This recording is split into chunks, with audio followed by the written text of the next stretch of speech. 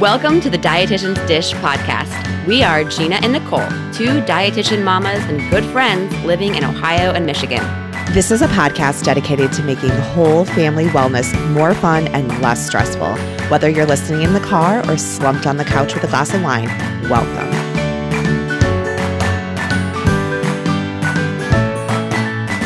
Hi, everyone. Thanks for joining us. I'm Gina. And I'm Nicole.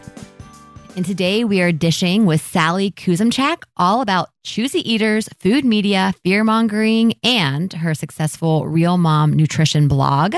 But first, let's catch up. Nicole, what's new? Oh, well, by the time this comes out, the variety show will be done. Woo!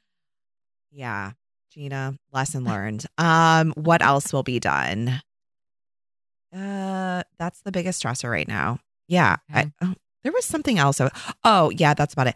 I pulled, do you remember what this was May of 2020? It was COVID. I was out at the high school tennis courts playing tennis with some guys I play hockey with. Yeah. And I ripped my calf muscle. Do you remember this? I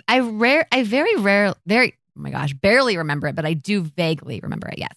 Well, I did it again. Oh boy. Not as bad this time, but every time I tell people it's not ice hockey, I get hurt playing. It is tennis. I just find it so ironic because tennis is the sport that people are like, you can play it your whole life. Like it's a great, no. So I'm because I do this drill thing, and the guy, we were doing like flying up to the net to grab a drop shot. Mm-hmm. First step, like immediate pain. You just feel your calf like stretch and almost pop.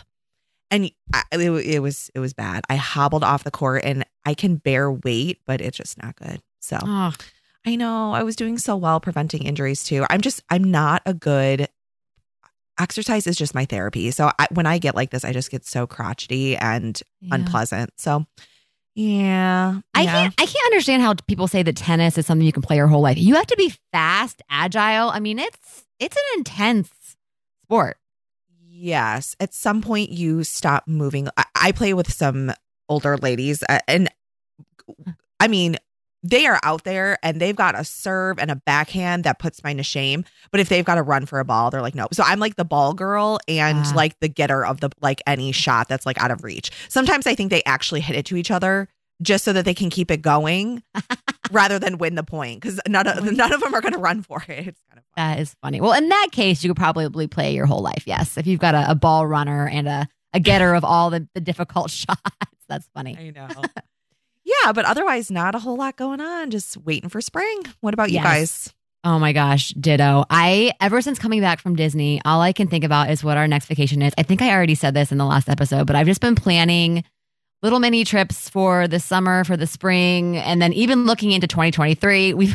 I got together 3 other families, and we're planning a trip to the Outer Banks in June of 23 because they're all booked right now. I know, but you have to book it now. I mean, you have to book it like a year in advance to get what you want, right? So we already found the house that we want, and we're gonna start booking. I think we can start booking in May, perhaps.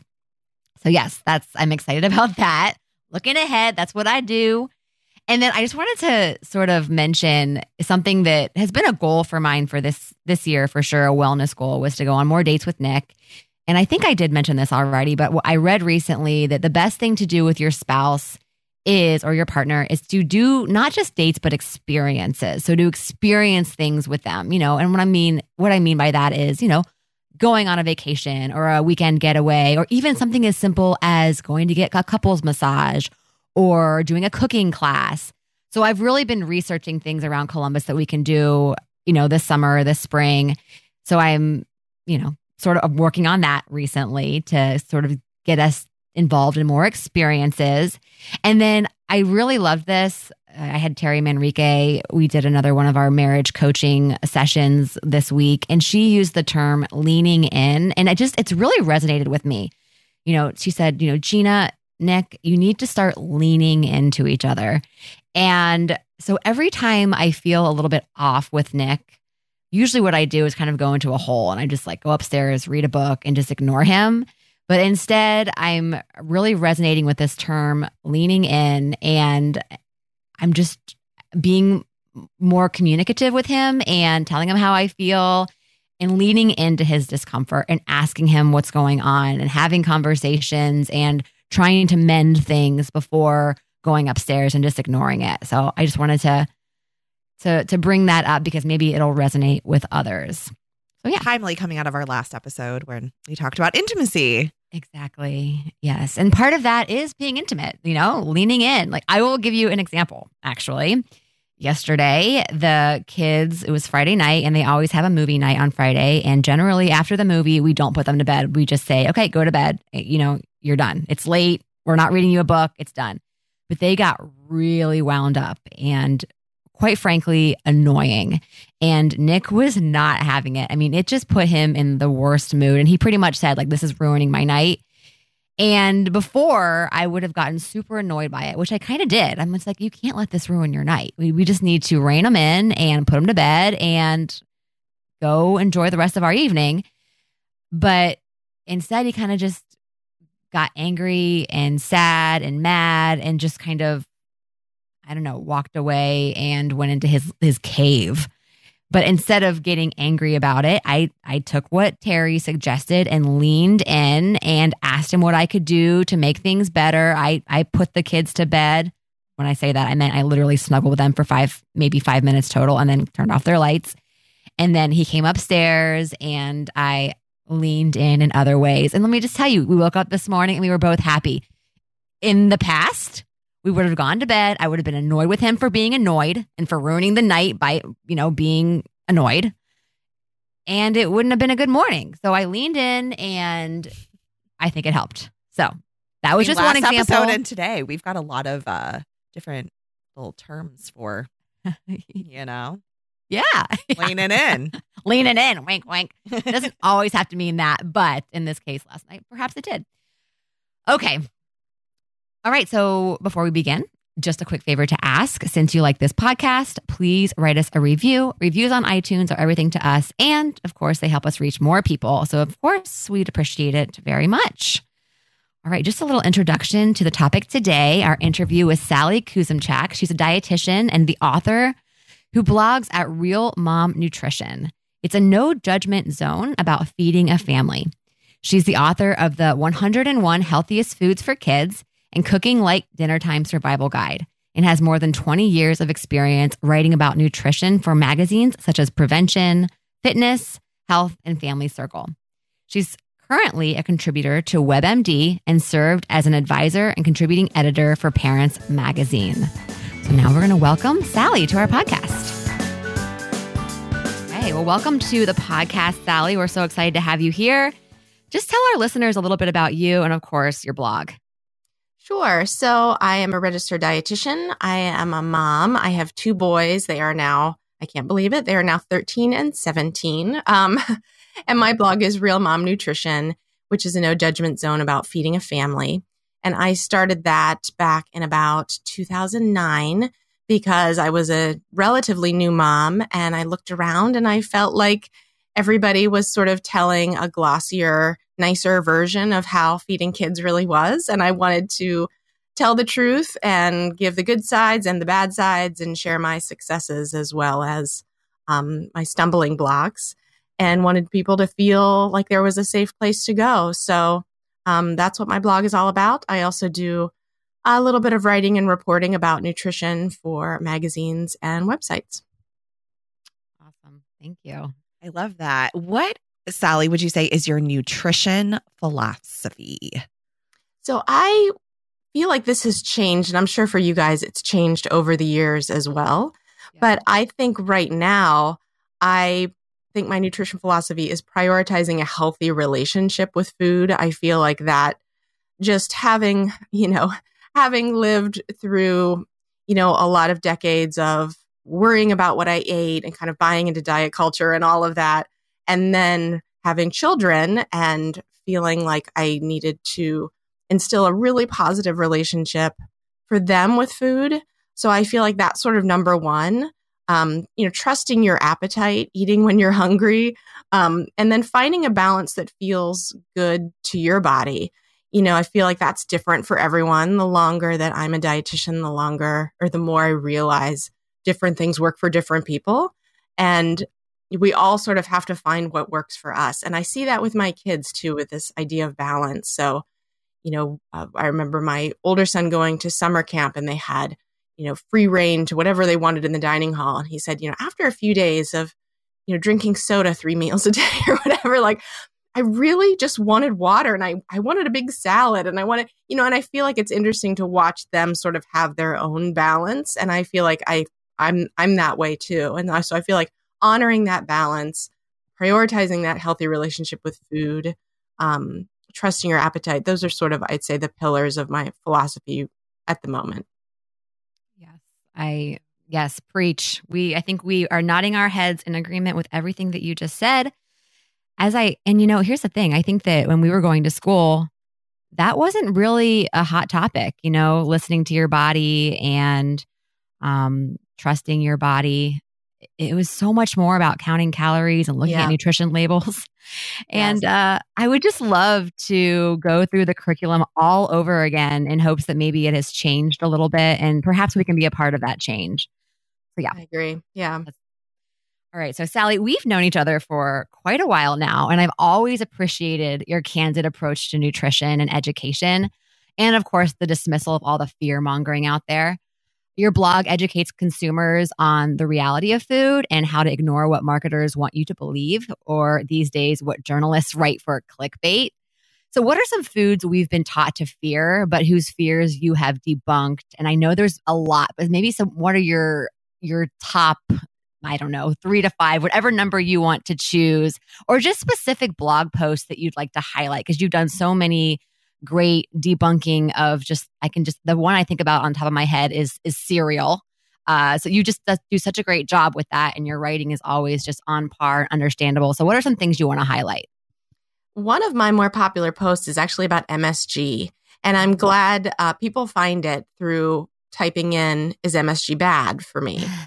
And, with anything, as I sort of said in my nutrition philosophy answer, I feel like, everybody needs to figure out what works for them and what doesn't. So, for instance, I have a really severe digestive reaction to coconut oil, but I'm not going to go out there preaching that coconut oil is poisonous and toxic and nobody should eat it just because that's what it does to me. And I feel that way about MSG. Some people say they have reactions to MSG. And if you feel bad after you eat something, well, for goodness sakes, don't eat that, food or ingredient. But I think it's really important for people to know the background so they can make the decision for themselves. That's just sort of a main thing on my blog is like, here are the facts. You go make the decision because I'm not going to tell you what to eat and how much to eat. That's up to you. So with MSG, it's really fascinating that the whole thing started with a letter, not a study, a letter published in a journal in 1968 by a doctor who said, he claimed he had flushing of the skin and heart palpitations when he ate at a Chinese restaurant. And the journal dubbed this Chinese restaurant syndrome. And it just became a thing. I mean, literally from a letter. And we know as dietitians, like a letter is not the same thing in a journal as a study, a research study. And so this was just sort of taken as fact. And, really there was probably some anti-Chinese sentiment behind that too. Chinese immigrants were opening restaurants and it was just sort of a way to other them. And even Anthony Bourdain once famously said, what causes Chinese restaurant syndrome is racism. So I think it's really important to kind of go back and like, well, where did this start? Like, is this true? And so, they've researched MSG since then and found that there is, in fact, no cause and effect relationship with headaches. So I think that's an important one to just not take as fact. And okay, how did this start? And do I really feel bad after I eat it? Or, have I just been sort of convinced by the media? I think non-organic produce is another one that has a lot of fear and misinformation around it. Thanks to Environmental Working Group with their Dirty Dozen list. And the fact is that the presence of a residue on an apple does not mean that that apple is harmful or dangerous to you. And I think that has been, taken as fact that if there's a residue on anything, then it's toxic and harmful. And, even the Environmental Working Group says eating produce is way more important than whether it is organic or non-organic. But now we have this this fear and people don't know what to choose in the grocery store. And there's actually research showing that this can cause some people to not buy produce because they're standing there like, I don't know. And I've heard this and I've heard that. And so that's really harmful, when people are not buying an apple because of what they have heard, and some misinformation that they have. So yeah, I love debunking things. It's one of my favorite things to do. And I also just love just presenting the facts and like, here you go, make your own decision. But you need to know if you're going to make this a decision, make sure you have the right facts. Yes. Okay. So there's one other one that I was just thinking of that you did, and it was the baby carrots. Everyone is, I don't know, I've heard crazy things about baby carrots, that they're cut in a factory and they're doused with chemicals, and that white stuff that happens to the form on them after about a week in your fridge. It's all the chemicals coming out. But then correct me if I'm wrong, but you posted something about how it's really just they're drying out. Yep. Like it's as simple as that. Yeah, I mean, I've heard that, the white stuff is bleach. And I don't know, I guess people think they soak them in bleach. And they do use a chlorine solution to rinse off fruits and vegetables when they're processing them. But what I have read is that the amount of chlorine in that solution is comparable to what we have in our tap water. And yeah, when the baby carrots get white, they're dried out. And try it next time, throw your white baby carrots in some cold water and let them sit there and they will spring right back to life. So yeah. And they are carrots. I mean, I've heard baby carrots aren't real carrots. Yeah, they're real carrots. They're, they're grown to be, baby carrots, but yeah, they're carrots. That's so funny. All right. So how does all this fear mongering in the media affect us as parents and especially our kids? So, it really instills this unnecessary fear in our kids and in us. And especially with kids, I think it can be really confusing that, this apple is safe, but this apple is, toxic and dangerous. Or these potato chips, because they're labeled organic, these are healthy, but, these regular potato chips are dangerous for me. And that is extremely confusing for children. And children may, they may feel shame or fear that they like these foods that they're not supposed to like, or what's the difference between these two apples, organic and non-organic. And, I feel like it brings up a lot of guilt and fear when shopping. I've heard from moms who have said, I'm afraid to buy produce, or I drive an extra however many miles to get organic, or I spend beyond my means for organic. I really can't afford this. But, I'm not trying to trash organic, because I buy some organic food too. But, there are these hard and fast labels and rules around food, I think that can be really unfair to people.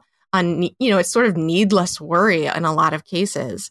And I just hate that people are afraid in the grocery store, and I used to be that way too, just sort of standing there paralyzed with well, what should I do? Because this item's $3 more. And if I do that for every single item I buy, I'm not going to be able to afford my cart at the end, Mm-hmm. So I think it creates a lot of hysteria. And as you said at the beginning, the clickbait, and that is a real problem with online articles. Everybody wants the click. And so if your headline is extreme, then you're going to get the clicks. And and I think reading past the headline is really important too, because as a writer, and, writers, anybody who has written online or in print knows that you are often not writing the headline. Your editors or someone else is writing the headline. And sometimes I'll see a story I wrote and be like, wait, what does this headline say?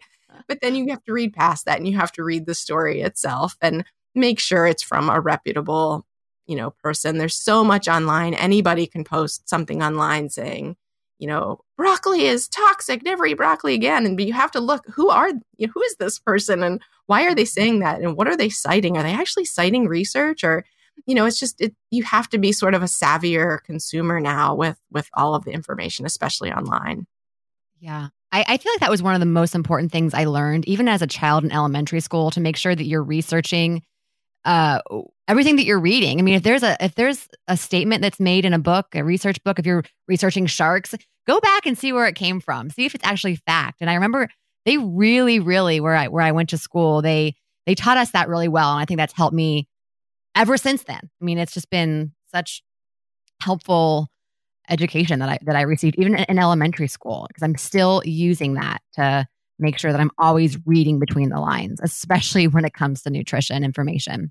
Yeah, it's critical thinking, and we're missing a lot of that right now. But it's important to approach, especially this information when it's directly tied to your health or what you're going to buy at the store, what you're going to eat, put in your body. It's really important to be a critical thinker when evaluating all of this information. Yeah, especially with social media. I mean, it's made it exponentially worse, I feel like. All right, so let's move to feeding kids. I read a recent blog post of yours about when your now teenager was little and he went on a food strike. You mentioned using some of Ellen Satter's strategies to get over that difficult feeding time. Can you tell us what worked? Sure. Well, the strategies were sort of a combination of different things. And we were already using the division of responsibility with both kids where, we decide what is served and when, and they decide whether they eat it and how much. So we were already using, her strategies, but my younger son, he was eating barely anything. He was eating like a lick of ketchup or, one bite of something.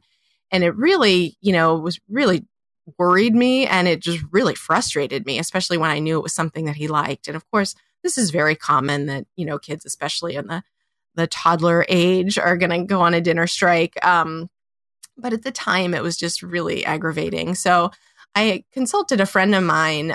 She wrote the book, It's Not About the Broccoli. I don't know if you're familiar with that. Dina Rose. She's actually a PhD sociologist. So she approaches feeding from sort of that lens versus the nitty-gritty nutrition lens.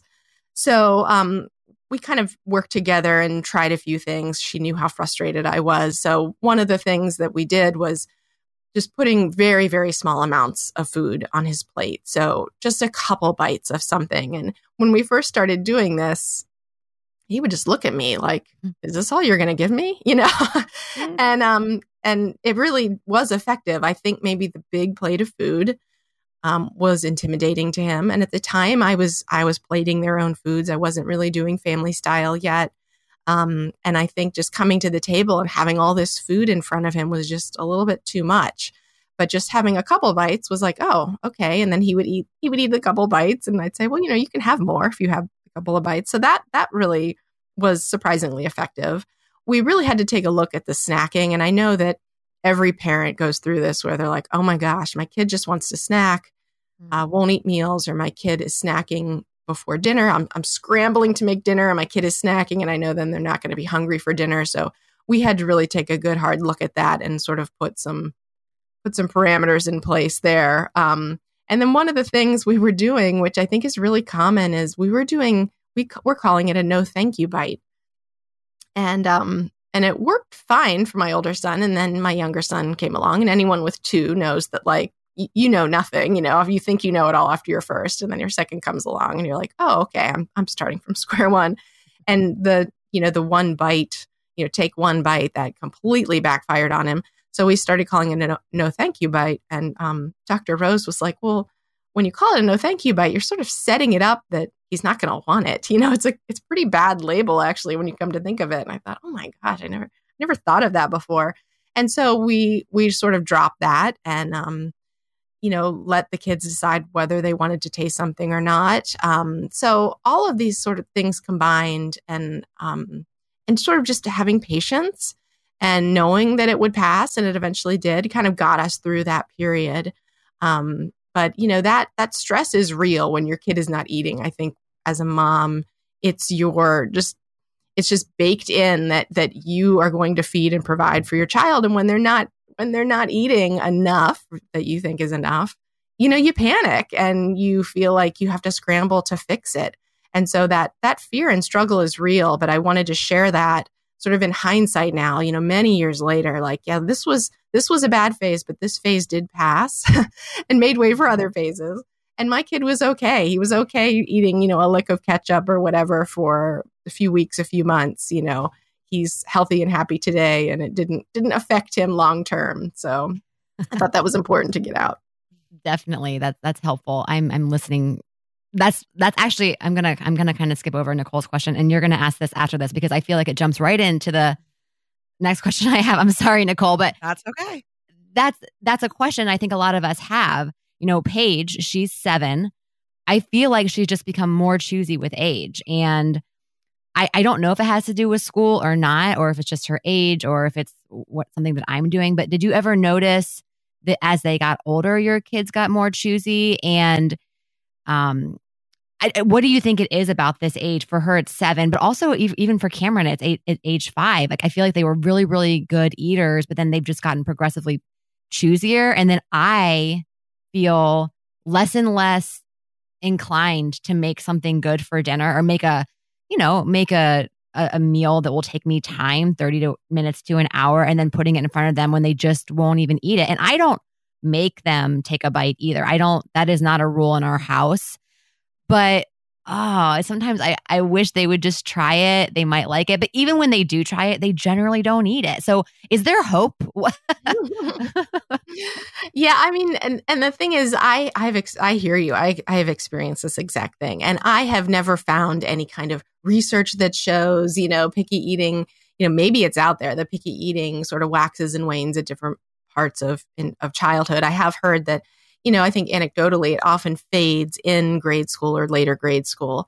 I do feel like there's some sort of weird peer pressure that kids get at, not peer pressure, but it's sort of, I don't know if the marketing is hitting them more, or, it's the exposure to friends. And as they get a little bit older, they're more independent in what they're eating and choosing. And once they get their own money, they can buy their own food. And so definitely my older son eats far fewer fruits and vegetables than he did when he was even 5. And I don't know what happened, because I continued to serve those things. I hope that he comes back around, and I do have hope that he will. He's already sort of, as he's getting, to be, a college student here pretty soon, I do think he is starting to get more open to trying those things. I think as they go through puberty and their appetites increase, I saw this, a lot of that picky eating fell to the wayside with my kids because they were just hungry.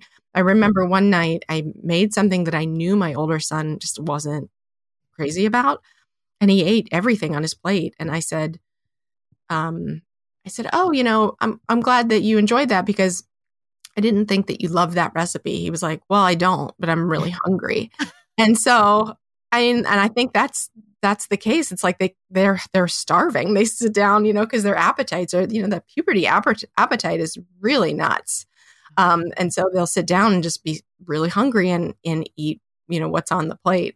So, I mean, I totally feel you. And I think you said something really important, which I know I fell into as well, which is you get to this point where your kids are being more difficult with eating. And so you stop serving those foods. And so you just sort of like, what's the point of cutting up this pepper when I know no one's going to eat it, or whatever it is. And so I think that's what you meant. And I definitely went through that too, is like, well, why should I bother? Mm-hmm. And at some point I'm like, wait a second, I'm doing the exact opposite of what I'm always telling people to do, which is keep serving those foods, keep trying, because you don't, it's that, as we know, it's that exposure and familiarity. And, when kids are more comfortable and familiar with something, they're more likely to try it.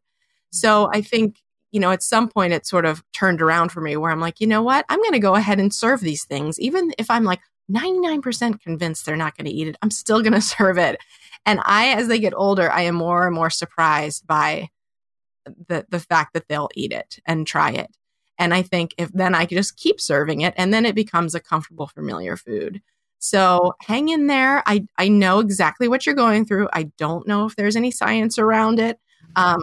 But I do think that it gets better in the puberty years and beyond. Not for everyone. Of course, we know that some kids are going to be, the extreme picky eater and can go into adulthood with that. And so I'm not saying it's magic for everybody, but that's what I've experienced. Yeah, Nicole and I have talked a lot about the idea. Well, first of all, Nicole's mom, I know, isn't this the quote she always says, food tastes better when you're hungry? Yep, exactly. Totally. And we have talked about over the past few years, at least I think Nicole did this, and I'm actually starting to do it, pushing dinner back. We always eat dinner so early and then my kids don't eat. But actually the other day we pushed dinner till 6:30 and I made meatloaf, which I know that's so random, but my kids, I think, like meatloaf, and actually I love it too. They downed it. And I'm like, is it because they love meatloaf, or is it because it's 6:30, or is it a combination of both? So I think just having them actually be hungry, obviously, it seems like such an obvious thing, it really did make a difference. So yeah. Yeah. And then they remember, that's sort of a food memory. Like, gosh, I was so hungry and I came to the table and I ate that meatloaf and it tasted so good and it filled me up. And I think then that creates a positive association. So the more you can do that with all kinds of foods, I think the better off you'll be. Yeah. My takeaway from what you just said, Sally, is we have to have, as parents, caregivers, we have to have tenacity in the kitchen. We have to keep trying and not give up, and that persistence will pay off, if nothing else from exposure. I mean, my kids last night, we were with another family and I said, Shay, my oldest, who's 7, she's had broccoli this week. And we were talking about, she said, I don't like any vegetables. And she goes, what vegetables does Shay like? And I listed just some ones that we had this week. And in disbelief, she said, she didn't eat those. And Shay spoke up and she's like, yeah, I did. And the little girl was like, oh, am I supposed to do that too? It was just an interesting like mom dietitian moment. But I love this. So Sally, you have lots of great articles on choosy eaters, all the way from little ones to teenagers. Do you think choosy or picky eaters are born that way, or do we as parents create them? And I know tons of people have this question. Yeah, so we know that kids are born with different preferences. We know that some people have a more sensitive radar to bitter flavors, for instance. And, broccoli, for instance, it can taste bitter. So if you have that sensitivity to bitter, you're not going to like broccoli the way somebody else might. We also know that kids are born with different temperaments. And just as that an easy, quote unquote, temperament will be easier at the table. And, that's just sort of a fact. But I think that there are some things that we can do to influence that, and we can have, like I said, when you have 2 kids, you often see this, with lots of different things. You can have one kid that loves swimming right away and one kid who hates it, or, whatever. There's a million different things where you can see the differences in your kid. I was, and I've written about this, I was an extreme picky eater as a child. My brother, on the other hand, raised in the exact same house with the exact same parents, ate everything and still to this day eats everything, cleaned his plate no matter what was on it. And I sat there with my plain buttered noodles every night. And so, there's just a good example of 2 kids in the same family who are very different. So I do think that some of it is we're born with, but I do think that as parents, there are some things that we can do to make it worse. And I say this with compassion because I've pretty much done everything on the list that I think can kind of make these, picky tendencies worse, or make it seem like our kids are really picky eaters. I think sometimes people are quick to label their kids as picky eaters. And then when you look at it, you're like, wait a second, so for instance, talking about coming to the table hungry or not. So, if Gina was serving dinner at 5 and her kids had just had a big snack at 4, they might come to the table and not be hungry. And then it's like, well, they're so picky. They're not eating what I make. And not saying, Gina, that's what you do, but just as an example, of what might happen.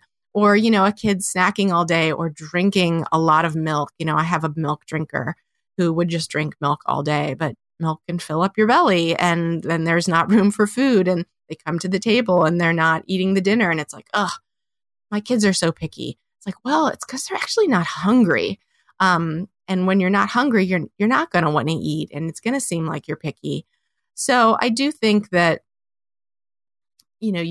there's a difference among kids in picky behaviors or not, but I do think there are things that we can do to make it better or worse. I do think that. Yeah, I've lost track on questions because we moved around. Am I up next, Gina? Yeah, well, okay. I think we just want to wrap it up. So we've said all this information, and I don't want to continue to beat this idea, but this is I think your area of expertise, Sally. So what are just your top 3 tips? If you had 3 tips to give our listeners before ending this episode, what would they be? If you maybe to help to aid choosy eaters and to help them maybe develop taste for other foods. I think number 1 is just make one meal and start this as early as you can. And I say this as someone who had a special meal made for her as a kid. My mom would make me a different thing whenever I didn't want to eat what she made, which was pretty much every night. But when I had my kids, I'm like, I'm not doing that. So I do think it's important. And of course, there are going to be kids who you can't do this for. But for most kids, make one meal and you can deconstruct it. You can serve it in different ways, but don't be a short order cook and start that as early as possible. I think number 2, instilling this idea as early as possible of every meal can't be your favorite. My kids are so sick of hearing me say this, but it's really important for me that they understand this, that you may come to the table and it may be your favorite thing. Then the next night you come to the table and it's not, but maybe it's mom's favorite thing or your brother's favorite thing. And I think having respect for other people's favorites and preferences, making do with meals that are not your very favorite. This is going to happen in life. You go to a friend's house, you go to a business dinner when you're a grown-up, whatever it is, you're going to appear at a dinner and it's not going to be your favorite and you're going to have to roll with it. Mm-hmm. And then I think number 3 is just for parents to think of that long-term food relationship, not that short-term gain, not the vitamin C they're going to get in that bite of vegetables, but the long-term relationship your child is going to have with that food. And I know it's really hard in that moment, but if you can sort of pull back from that frustrated, moment in time and be like, wait a second, what kind of relationship do I want my kids to have with broccoli or whatever it is? Do I want them to feel forced to take 3 more bites before they get down? Or do I eventually want them to come to the table and be like, oh, broccoli, great, roasted broccoli with Parmesan. I love that. Whatever it is, that's what you want to focus on, not that short term, whatever vitamins are going to get in that small bite of food. Oh my gosh. And I feel like you can use that advice for just about everything in parenthood. I was just having a conversation with my kids about which extracurricular activities they would do over the summer. And they're just like, no. And I'm thinking to myself, they have to do at least 2 things. They have to do this. No, they don't. And I'm just pushing it and they're just getting annoyed. So I'm going to use that exact tip that you had with food for everything in my life because I think it really, really coincides with just about everything that you do as a parent. So that's true. You. I need to follow my own advice with that too because I'm always pushing the extracurriculars. Oh my gosh. But really, what is the big deal? It's not. Mm-hmm. You just see all these things again on social media. All these other kids are doing this, this, and this. So my kids must do it too. Exactly. Man. Okay. So let's talk packed lunches real quick. So for me, I know that Nicole goes through this too. This is another area, and we've seen this on your site where you have a lot of great tips. And we've talked about it on our podcast. We've done entire episodes. But as our kids get older, things change. So I'm trying to use Ellen Satter's, again, strategies, like you mentioned, of we pick the what and the when, and then they decide the whether. But here's my issue. So Paige, now 7, she wants to have the control over what goes in her lunch. And I do respect that. I do find, though, that she packs a lot of really unbalanced foods. So again, going back to those strategies, we pick the what and the when. I've kind of lost control over the what when it comes to her lunch, but I want her to have that autonomy to pack her own lunch. So I guess, what are your tips for if your child wants to start packing their own lunch and not pushing that health agenda too much? And Nicole, we haven't actually had an episode about packing lunches for quite some time. So I'm not sure if you're going through this too, Nicole, where Shay wants to pack her own lunch, but this kind of just started about 3 months ago where all of a sudden Paige wants that control. And it's been really, really hard for me. So I guess, what tips do you have for just packing balanced lunches if your child is okay with you packing it? And then what tips do you have for if your child wants to start taking over packing their own lunches? Well, I am a big proponent of kids packing their own lunches. And this is something I did not do early enough. If I could turn back the hands of time, I would have my kids packing their own lunches much earlier than I did. I think when I started, they were maybe 5th and 8th grade or something like that. I can't remember, but I remember thinking at the time, oh my gosh, why haven't I been doing this for many more years than I have? So bravo for, and I guess Paige is driving that train, which good for her to want to pack her own lunch. I think it's just so important. And so many parents, especially moms, because that job often falls to moms, they just dread packing the lunches. I just made dinner and now I have to pack the lunches or whatever it is. So yay for independent lunch packers. So, and I don't know what Ellen Satter would think about the way I handle this. And I don't follow her stuff to the T. I will say that. I mean, I really like a lot of what she says, but I'm not a diehard, and, people may say, well, you're not following the division of responsibility with this. But when my kids first started packing their lunches, I sort of gave them a formula, sort of a matrix, and said, here's what I think will help you pack a balanced lunch, but you can choose from in those categories whatever you want. And actually on my site, I do have a free printable that people can download and print and then fill in. So, for instance, like a vegetable, a fruit, a grain, a protein. And we're sort of talking about like, these foods, certain foods will help keep you full and you want to eat your lunch and then be able to focus on your work, or if you, are doing something after school and, this is more filling than this. And I think that to me, I feel like you can have those messages with kids without being overly like, this is lower in calories. It doesn't have to be this sort of diet culture message. It can be like, these foods will do this for you. So kind of using that. And one of my kids was kind of better than the other at sort of following this matrix. And to this day, my younger son still packs a fruit and vegetable in his lunch every day. And he's just like, sometimes and he's in 8th grade and he'll be like, Mom, what vegetables do we have? Like he just sticks to it. It's just in his head is like, well, I have a vegetable in my lunch every day. My older son, not as much. But I do think that it's okay to have that sort of formula and then go through your fridge and pantry and be like, okay, what foods kind of fit into each of these categories? And if you don't like what we have, let's go to the store and let's buy some vegetables that you might like to take in your lunch. And, I think that, especially with vegetables in the lunchbox, I think, starting off really small and just putting a couple of baby carrots in there, whatever vegetable that they like. I think some people will be like, well, I put a bunch of baby carrots in my kids' lunch and they didn't eat them. And it's like, well, it's because there were like 15 baby carrots there. Maybe if you had 2, going back to what we were talking about at the beginning, having just a couple bites on your plate, I think is more manageable. So I know that when people hear vegetables, they're like, my kid's never going to eat vegetables or never pack vegetables in their lunchbox. And I don't necessarily think that's true. So that was my approach. Like I said, it really stuck with my one kid, didn't stick as much with my other. But I think when you're in that place of, your kid's packing, a bagel, potato chips, crackers, and a cookie or whatever in your lunch, and you're looking at it like, I think that can be helpful. Just kind of pulling in that matrix and being like, okay, let's think about, it's okay, but let's think about some other foods that might fill up your belly a little bit more for the afternoon. Okay. I like that. That's exactly what Paige would pack. I mean, it's like an Uncrustable, some type of a granola bar, I don't know, a dessert. And I don't want to say that's too many carbs because that sounds so diety. But instead, I do kind of take your approach. You've got all grains here. What kind of, dairy or fruits or vegetables or protein. So we'll have to put a link to that freebie PDF from your website in our show notes. And we'll do that. Sometimes Shay will say, why? Why do I have to do that? And I try not to do healthy, or I say it's my job as your mother to make sure that you try different foods. Mm-hmm. And so I just kind of take it. What do you think? You be honest. It won't offend me. Do you think that's a okay approach? I mean, I think it's fine to say, I'm not like the end all be all expert. So everybody needs to do what they feel comfortable with.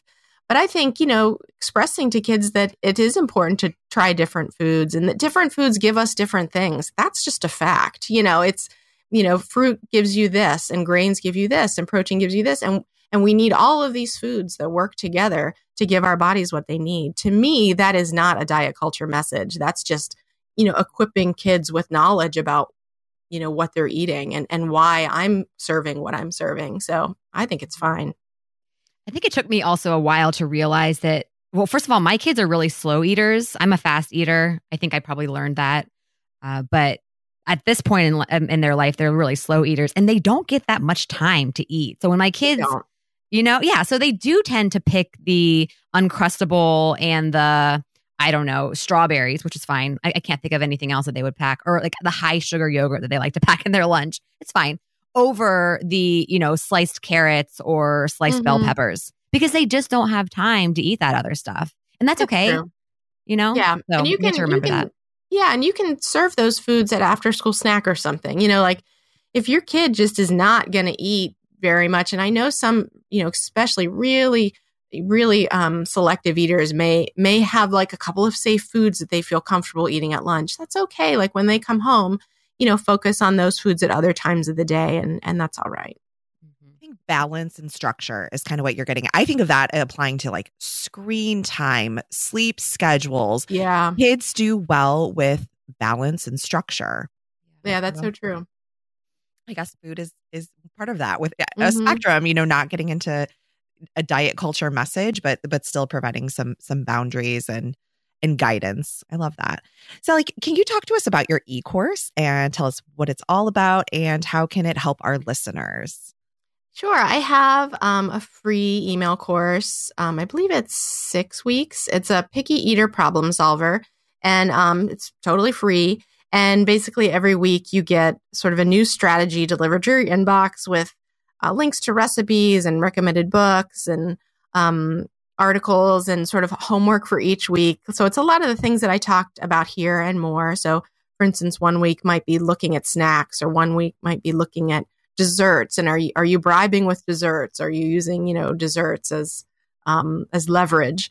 And just sort of, in the next week, here's how, to sort of change this behavior or change up what you do, try these things. And I've had thousands of people go through it and tell me that it really helped them think about things differently, approach things differently. So I can absolutely give you guys a link for people to sign up for that.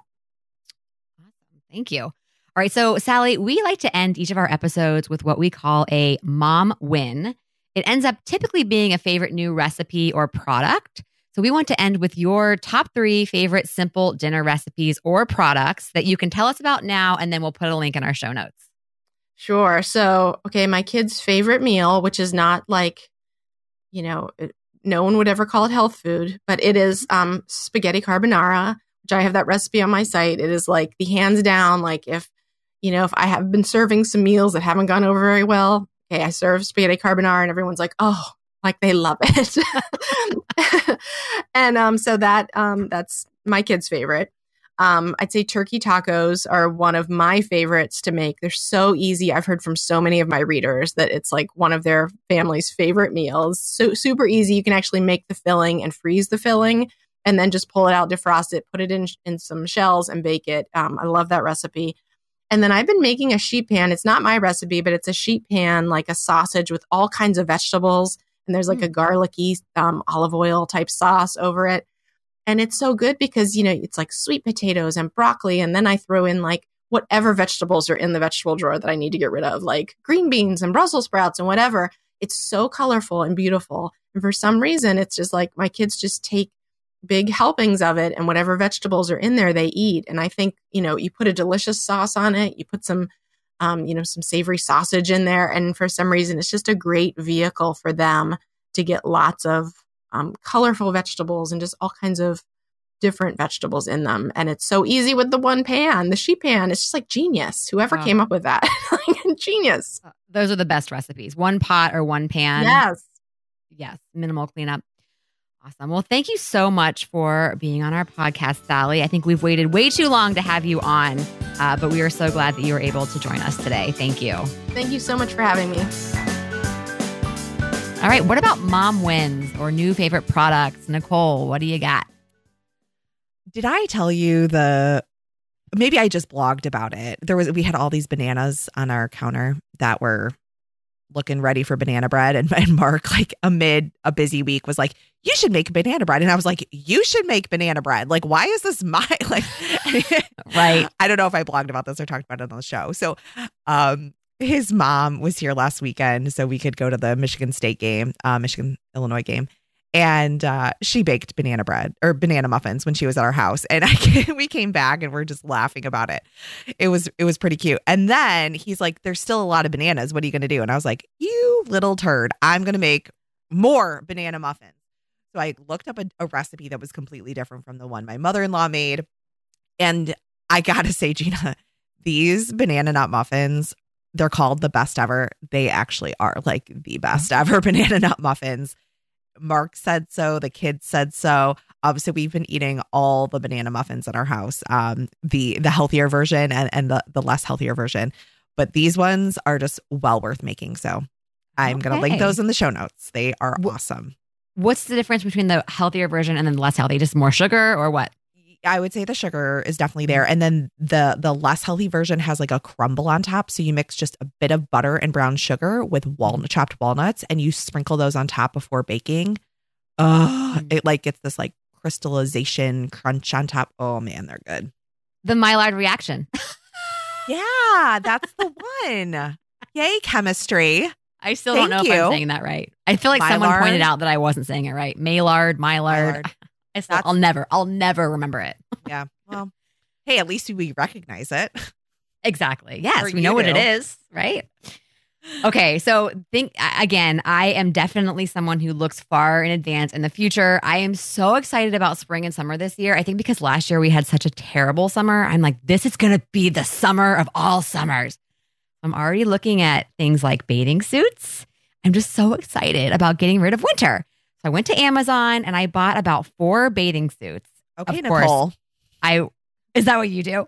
Oh, I bought like 30 and then I returned the bulk of them. But Well, that was the goal. So I'm like, okay, here I found 4 that I think look cute. I'm going to try them on and see what happens. I was envisioning keeping just 2, which I actually ended up just keeping 2. However, so I already have plenty of bathing suits. I'm just like, I don't even know why I'm buying 2 more, but you know what? I think it's good to get a new bathing suit or 2 each year. And the ones on Amazon are really not that expensive. I mean, I think that the most expensive one was $30. So there's no reason not to check out Amazon. Okay, so I had a little, fashion show of sorts for Paige. I said, Paige, come upstairs and tell me which ones I should keep. And she just loved that I asked her to do that. And I put on one of the suits. Now they're all 2 pieces, but Nick said that he wanted me to get a 2-piece with the high waist because that's what he just likes that look. And and Mark hates it. oh, that's funny. Huh. I don't always dress based on what Nick tells me to dress as, but I actually do like that look as well. So I thought, okay. And I do like the idea of a 2-piece that kind of comes up a little bit higher. I'm not going to lie. So I got all that style, 2 pieces with the high waist. And Paige on one of them pointed out that I had, extra skin, and she kind of grabbed my love handles coming out on the top of the high waist bottoms. And let me tell you, it kind of threw me off a little bit. I was not at all offended, obviously. I could really care less. They're very, very normal to have those, but I didn't really know how to react to it. And so I don't know if what I did was right, but I just told her, I said, oh, yeah, everyone has these and they're completely normal and I love them. And I just kind of started doing a little dance in my 2-piece and just made her laugh. So didn't make a whole big deal about it, but just let her see that it's A, normal, and that B, I have no issue with it whatsoever. And in fact, I'm embracing it. And actually, I ended up keeping that suit. So her comment did not deter me from keeping that bathing suit. But I just thought it was, she didn't point it out as, she didn't say, oh, look at this fat or look at this. What she said was purely an observation. I don't think it was something that she'd learned or seen in a TV show. I think it was just purely something that she observed and it looked off to her. So yeah, it was interesting to hear her say that. And hopefully my response will resonate with her in the future when she notices that on her own body. Interesting. My kids have definitely grown up seeing a lot of extra. Yeah, they're very accustomed to seeing my fluffy body. That's interesting. I don't know that they've ever said anything about it. But. Yeah, well, when it's normalized, I guess they're not going to say anything. But that's cute. I love that you said I love them and you danced around and just embraced the normalcy of it. So I'm actually, now that you mentioned that, I'm trying to think why Paige has never noticed this before, but I do think actually in the higher waist. So I where I have extra fluff is when you notice it more when I put the higher waist bottoms on. Because when I wear the ones that kind of hug down a little bit lower, I don't have extra skin there. But when if I pull up my pants, you'll notice that more. So I'm trying to think that's probably why she'd never noticed it before, because in these particular higher waist bottoms, you do notice that more on me, at least. Maybe not everyone, but for me, you would notice it more on the higher waist. So that's probably why she'd never noticed that before. I've never put on higher waist underwear or a bathing suit that's a 2-piece in front of her that would, I guess, expose that. So yeah, I don't know. So I'm glad that she got to see that and we got to have a fun little, not conversation, but I love that. Just a good response, hopefully, to that. All right. So coming up on March 13th, we will be dishing about, again, 5 random things because you all liked that episode so much that we did a few months ago. So until then, keep in touch with us on social media at Dietitian's Dish Podcast on both Facebook and Instagram, and check out all of our episodes and show notes on our website, dietitiansdishpodcast.com. Also, please tell your friends about us. They can find us on numerous outlets such as Overcast, iTunes, Stitcher, Spotify, and Pocket Cast. And if you listen on iTunes, be sure to leave us a review. We promise it only takes a few seconds. All right, everyone, until next time, be well. And Nicole, we'll talk to you soon.